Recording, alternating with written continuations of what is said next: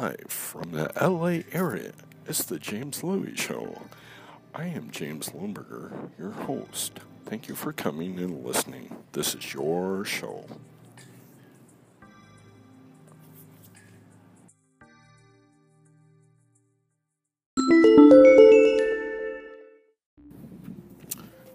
Wednesday, September 12th, 2018, episode 15. Thank you for joining us for today's episode.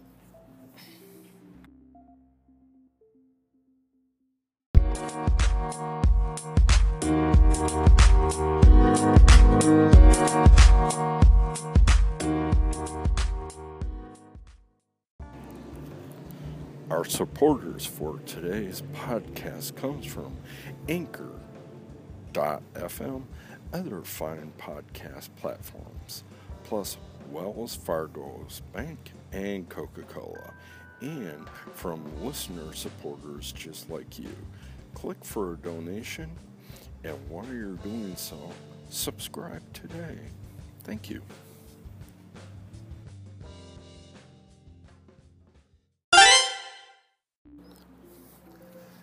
Okay, I'm coming back live again. I'm sorry about that, folks. I'm in a location I shouldn't be today, but I got special permission, so we got 15 minutes. I'll do the best I can.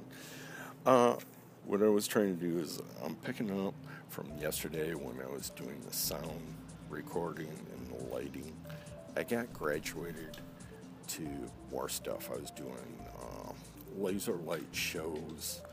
I was learning from this one guy because he's not always there, so they were teaching me how to do the laser light. They were also teaching me how to do different sound effects with the mixing board that was right out front. You know, when you go to a concert, you see these guys that are right in the middle of the concert. That's the control board that runs all the sounds to the stage. So I gotta do this quick because I got people coming around. They want to know what I'm doing. So the other part that I started to tell you is that when I used to work security, my boss had to keep extra dress shirts because I'm not joking. We would have high school and college women and girls that would literally tear my dress shirt off of me. I was a hunk back then. A lot of them took pictures of me, but the reason why they tore my dress shirt off of me, they would rip it up. All these girls and women would fight over it, and they would bring scissors, or they would have something sharp in their purse, and what they would do is cut these into patches, and then they'd run up to the artist and go, "Hey, sign this," because they would have like a permanent felt marker in their purse or whatever. So I'm trying to hold them back, and some of the artists are like, "Sure, why not?" So I lost a lot of ties and I lost a lot of shirt. But my boss used to laugh at me. He goes, "That's why I have you do that, so it doesn't happen to me, so I don't have to explain that to my wife." So, and my brother used to laugh at me because he'd be in the background. He'd be taking pictures of me when this would be happening. I remember the first few times that happened, I couldn't even take the city bus home because you have to have a shirt on. So I would walk about 10 to 12 miles home. Now, one time, these girls got creative. They tackled me because there was nothing left. So they tackled me. They took my dress shoes and had the artist sign them. So those two women are probably hearing that right now, and they're laughing like crazy because they probably still had those shoes that were signed. I don't remember which group it was. I think it was the Tubes. I could be wrong, but I'll guarantee you, probably, I'm suspecting they're around my age. I've probably seen about 10 or 15 years, so probably be on eBay, and people will be making bids for them. Let's see what else. trying to think of other things. Now, okay, let's share that. Now, the Ramones and the Romantics, they use a lot of hairspray. So my boss one time gave me money, and he goes, we didn't meet the contract. We were supposed to have hairspray. I remember hauling ass in my boss's car, and guess what? He had problems with his stick shift, so I'm like, grinding them. So I finally get to a drugstore. I think back then they still had, well, Rite Aids were around where I live. So I go in there, and the lady goes, what's going on? Because I bought, I bought 18 cans of hairspray because the Ramones and the Ramones and the Romantics would use hairspray to keep their hair up, and each of them would almost go through 2 cans of hairspray just to keep it up. And then there was other times, I'm going to say the artist, he wouldn't go out on stage until we went and got him a bottle of Fifth. Now, he didn't get snookered, so guess what? My boss sent me out to go get a Fifth. So I go get a Fifth. But again, mind you, he didn't get drunk. He just needed a couple of drinks. It helped him relax, and boy, did he play. I mean, there's a lot of weird stuff that I used to do back then. Hang in there. We're having technical difficulty again. I'm doing the best I can. Hang in there. Okay, are you guys still there? Oh, jeez. I'm trying to do the best I can today. Oh, jeez. I got all sorts of apps opening up on my phone while I'm talking to you all. Bear with me. Bear with me. There, I got you back. Okay. I'm going to cut it short. Oh, wow. I actually have some people videotaping me while I'm doing a live feed with you right now. I guess they're going to show their friends that I was doing a live podcast today. Lately, I've been getting a lot of people coming up. I just want to say thank you all for listening to the show. A lot of you have come up, given me a handshake. Some of you have asked for me to be in a picture with you, and some of you have done videotapes with me, with your friends. So I'm actually in a location where I shouldn't be today, so I'm going to sign off early. So y'all have a great evening out on the East Coast, and everybody else have a great afternoon here on the West Coast. Signing off until tomorrow. Thank you. Have a great evening.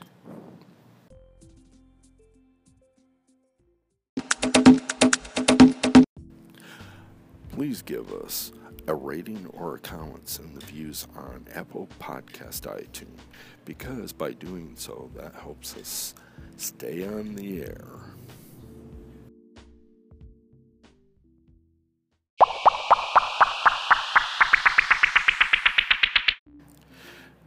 Please, we need your help. Give whatever amount you can afford for listener support, and become a subscriber today and share with others. Thank you, and come back soon. Oh, thank you. Hey, welcome back, folks. I just want to share. Tonight, I was at a place that I didn't know I wasn't supposed to be there to be a recording. They allowed me, but I did not know I had a blind spot.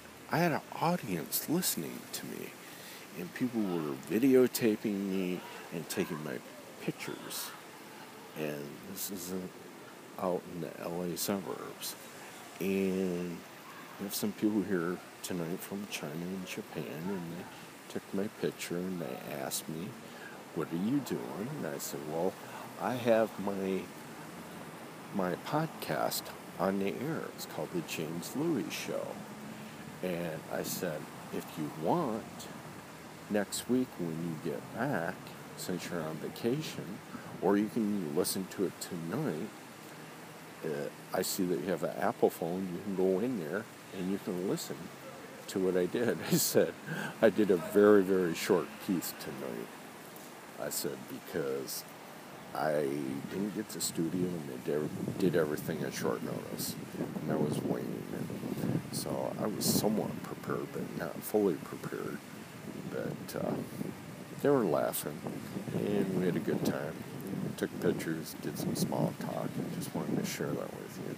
So it goes to show you, people in other countries can listen to this. So it's not restricted, except for some countries where they don't allow it. I'm just totally floored. So everybody have a great day. Until next time, bye.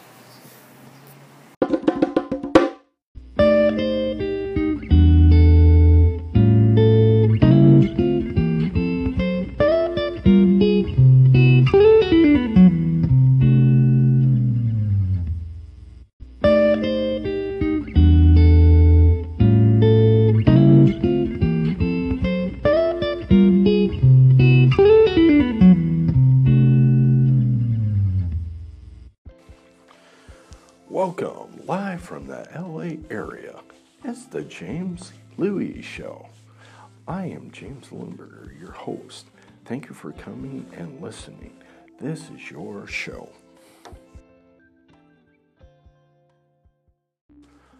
Thursday, September 13th, 2018, episode 16. Thank you for joining us for today's show.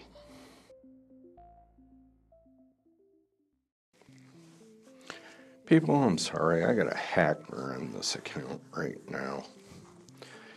He or she is all over my Anchor account and all over my iPhone. Now, they've been turning stuff on and turning stuff off. And I found out they got into my account, messed up a whole bunch of my other episodes. I tried to straighten them out. They pulled some stuff off, deleted some stuff, added some stuff. So I've decided to share this today. Someone else asked me to share it too. So I'm going to go ahead and share it. Okay. I got in trouble. I was a troublemaker growing up as a kid. And what happened with me, my parents used to abuse me really bad, emotionally and psychologically. Every night I was going out and taking my anger out on people in society. I was busting windows, I was slashing tires, I was slashing people's hoods with razor blades, I was cutting up people's Corvette covers. I would make tennis ball cannons and hit the backside of these trailers. Truck drivers would slam on the brakes because they thought they blew a tire. I mean, and guess what?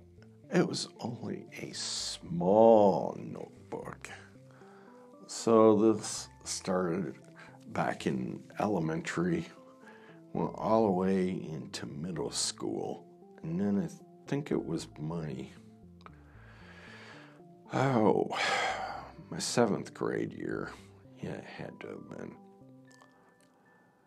I was at Ottawa Middle School in Saginaw Township. This girl came and tapped me on the shoulder. I was in one of my classes. She goes, you need to go to the Saginaw Township Police Department. Someone there wants to talk to you. I'm like, okay. I didn't know what was going on. I didn't walk quickly. I walked slowly, and I'm like, geez, I wonder what's going on. Is someone in the family hurt? Or is someone injured? I thought there was a family member in the hospital, and I kept thinking, who got injured? Or who's dying, you know? So I get in there, and this officer goes, son, have a seat right there. He made me sit in the lobby for about 20 or 30 minutes. Then he goes, step in my office. Mind you, this was the juvenile officer.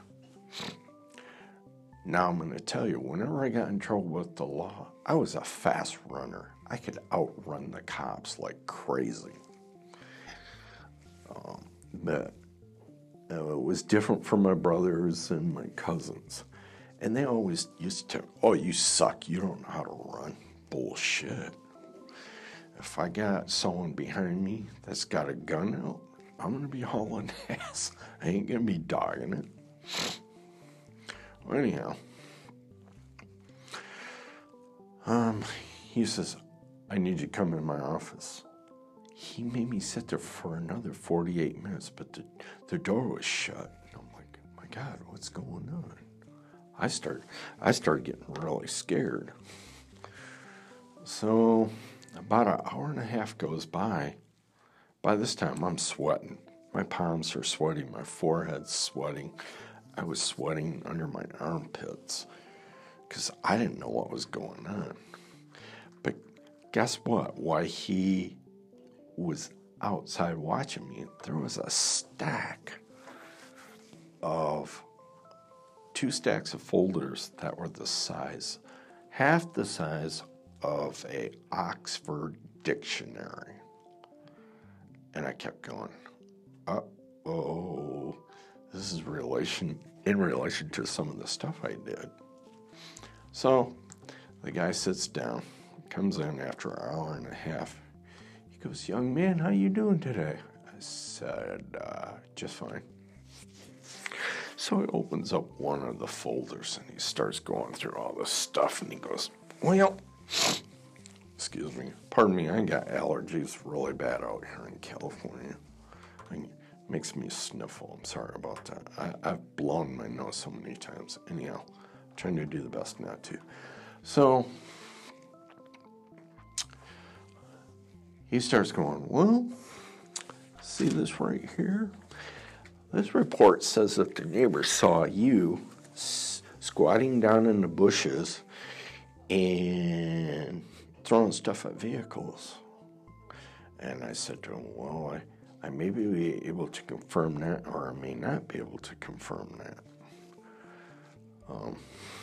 But he kept going on. He goes, see a pattern here? He goes, I already know that there's problems at home. I'm like, well, how do you know that there's problems at home? Oh, I know. So we got to talking, and he goes, these 2 big files are on you. You've done all this shit since middle school all the way up to 7th grade. And I said to him, I said, now look, I pinched my fingers about 1 inch apart. I said, this right here, that much I did do. But all this other crap is people putting the blame on me when they get caught. I said, I'll take responsibility for 1 inch of all that paperwork, but all the rest I didn't do. And then he starts saying, well, your brother said that you did it here. I said, no, I didn't do that. He did that. And then he goes, well, your cousin Chris and Keith over here said you did it. I said, no, they did that so they wouldn't get arrested. I said, if I were to put all these people under a lie detector, that needle would be going all over the place because they'd be so nervous. I said, they're just using me as an scapegoat. He goes, well, by this time I'm standing up, leaning over his desk. He goes, sit down. He goes, my name is Officer Ron Roach. I am a 3rd or 4th cousin on your mom's side. I'm like, oh, I didn't know that. He goes, I know that you've been dealing stress in your family for quite some time. He goes, I know that you come from a rich and powerful family. People won't go up against your family because of the power and the wealth that they have here in the community and throughout the state. He goes, here's the thing. He goes, if you do one more crime, we're going to put you in juvenile hall. I said, sir, I haven't done anything in 6 months. So how the hell have I have done it if I didn't do it? He says, I'm just telling you, if you decide that your parents stress you out and you decide to go out and act, he goes, we're going to try you as a adult teenager. That means you'll be in juvenile hall until your 18th birthday. He goes, you'll lose your freedom. He goes, but I'm going to give you an option. He goes, what I'd like to see you do is I want to see you channel all that negative energy that your family's doing to you to do something positive. He goes, got two choices. You can either go into the Police Explorer program or the Fireman's Explorer program. It's actually a branch of the Boy Scouts. You go in and you learn a skill. Excuse me. So I decided to go into Fireman program, which I thought was kind of cool. I was going to be a fireman. But then all of a sudden I saw that all the cute girls were in the Police Explorers. And there was just a whole bunch of homely guys that were in the fire department program, so I jumped ship.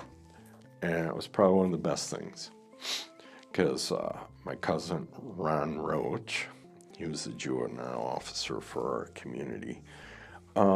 He goes, I'm glad to see you here, son.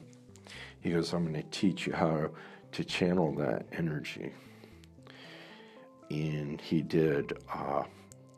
I learned a lot. He goes, you're not the only one with problems. He deliberately did not tell my mom how dangerous some of the ride-alongs would be.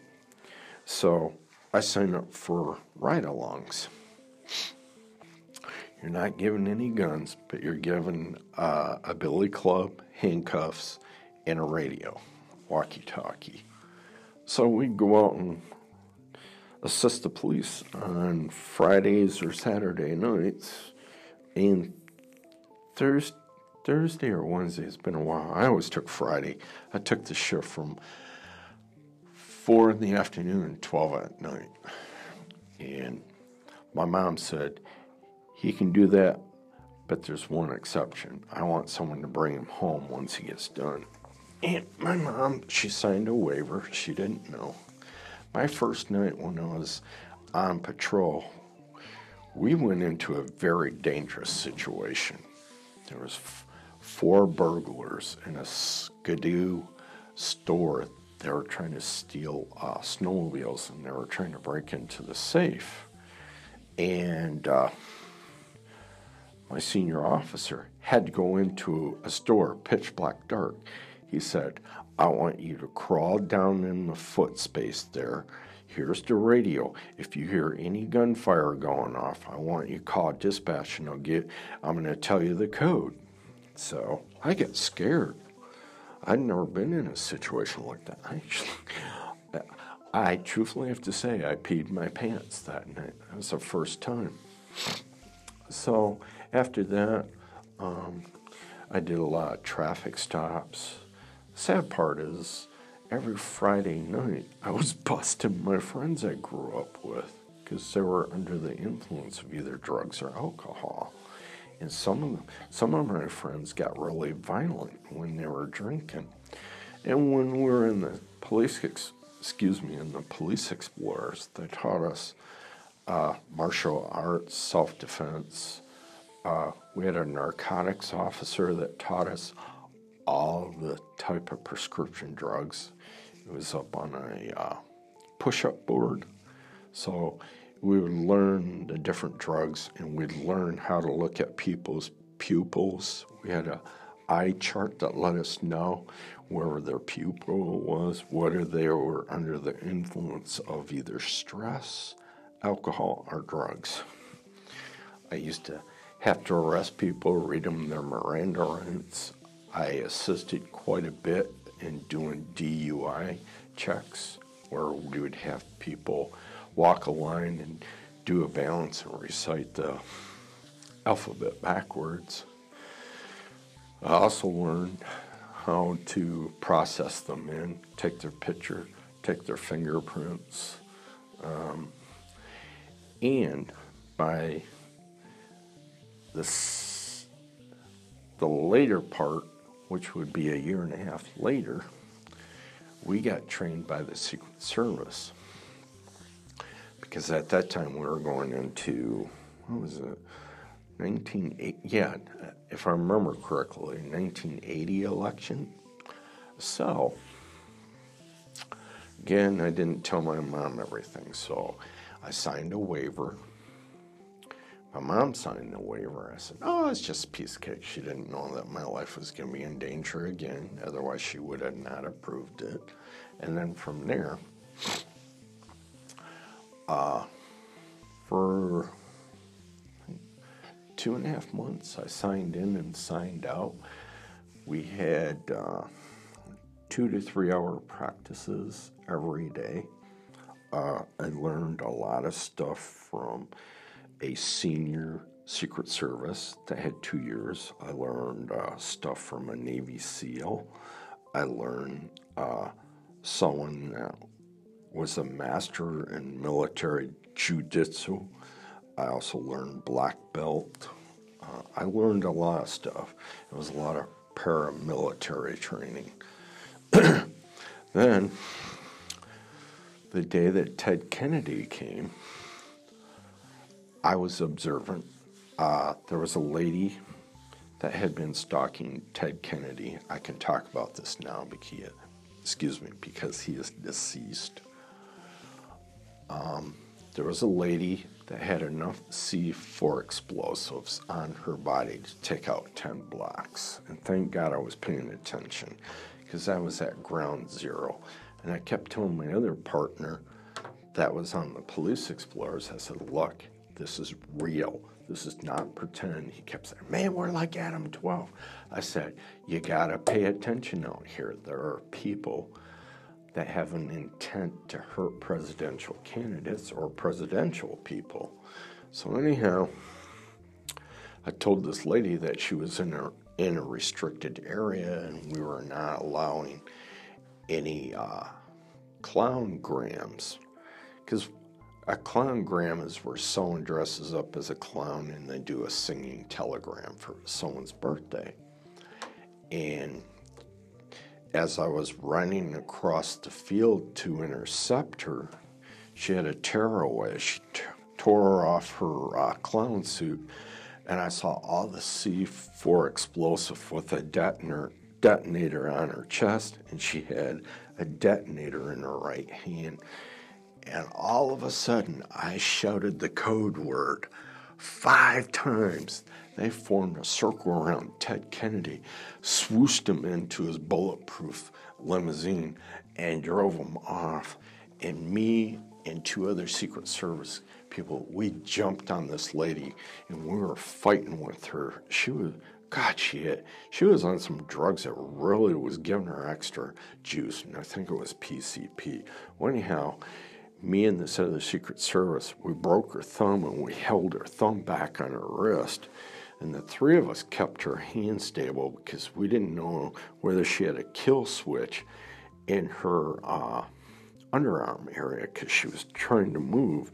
And we did not want that hand to go to the center because there was probably another kill switch she was getting. By this time, out of nowhere, 33 Secret Service people descend on us with a white van, and semi-automatics just come popping out of their suits. And at this point, there's 18 of us on her, and there was 2 guys that had semi-automatics on their head, and they said, release your hand. So we got our hand in a different position, and all of a sudden the Secret Service got this white duct tape, and they taped her up really quick. And we got her into the van, and they drove her off. And I asked, what's going on? And this guy that had been on Teddy's detail for about 3 years, he said, this lady's been stalking him for 3 years. And he said, last month, she showed up on his driveway at his house in Florida. And I'm like, holy cow. But he told me, I got a letter from him or a phone call a month and a half later, and they said, you did a really good job. She's still in a federal psychiatric hospital for life. But I had gotten a presidential award from,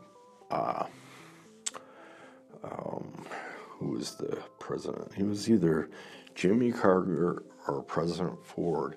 I got an outstanding award from him, one that I got, but the Black State and Saginaw Township Police Department, they actually took it down to make room for other Secret Service details that they've done. But my plaque is somewhere in that police department. And I had received a presidential recommendation. And because of this, when we moved from Saginaw to East Lansing, one of my female friends, her father was the director at the Michigan State Police Post, and she talked her dad into hiring me. I was the youngest state trooper ever in the state of Michigan. I was 17 and a half, and he took me in just on the grounds that I had that presidential recommendation. And then I did a fabulous job. My job was, I started out in data processing. Then they moved me from data processing. They thought we could better utilize my skills. So then what they did is they moved me to the state capitol. And my job was to protect the governor, the state legislators, and the Michigan judges. And that's where I also graduated into the Army, because they went, whoa, you got a presidential award. Dang, you're good. You're an all-around athlete. What really attracted them, too, was the fact I was fabulous in gymnastics. They said, well, we could probably sign you up for special ops. So I signed up for a 6-month delayed entry, but then they found out, oh, my God, we really need him, because they had a whole bunch of people retire. So I went in with my shipping and receiving degree. I did 2 years at a vocational school while I was going to high school. So when I went in, I started out as a private, but they moved me up to a staff sergeant. And then I got injured because this guy didn't like me from the south, but I broke my back. Almost died. I was in a coma for 8 hours. Thank God my brother was down there when I was down there. The people down there did not know that I was a U.S. soldier. They just thought I was a civilian. Then I came back and I had to have major back surgery. So since then I've been partially disabled. I can't do full gain employment. But that doesn't stop me. I get out and do what I can with my body. You know, got to keep the mind sharp and got to keep the body strong best I can. Well, I see that I've gone over a little bit on my time today, so I want to conclude with, y'all have a nice evening and come back tomorrow. Again, this is the James Louie Show. Thank you.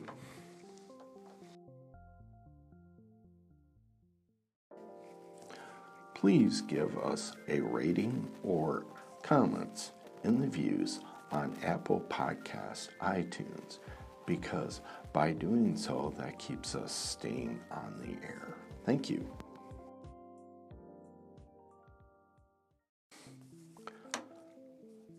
Please, we need your help. Give whatever amount you can afford for listener support and become a subscriber today and share with others. Thank you, and come back soon.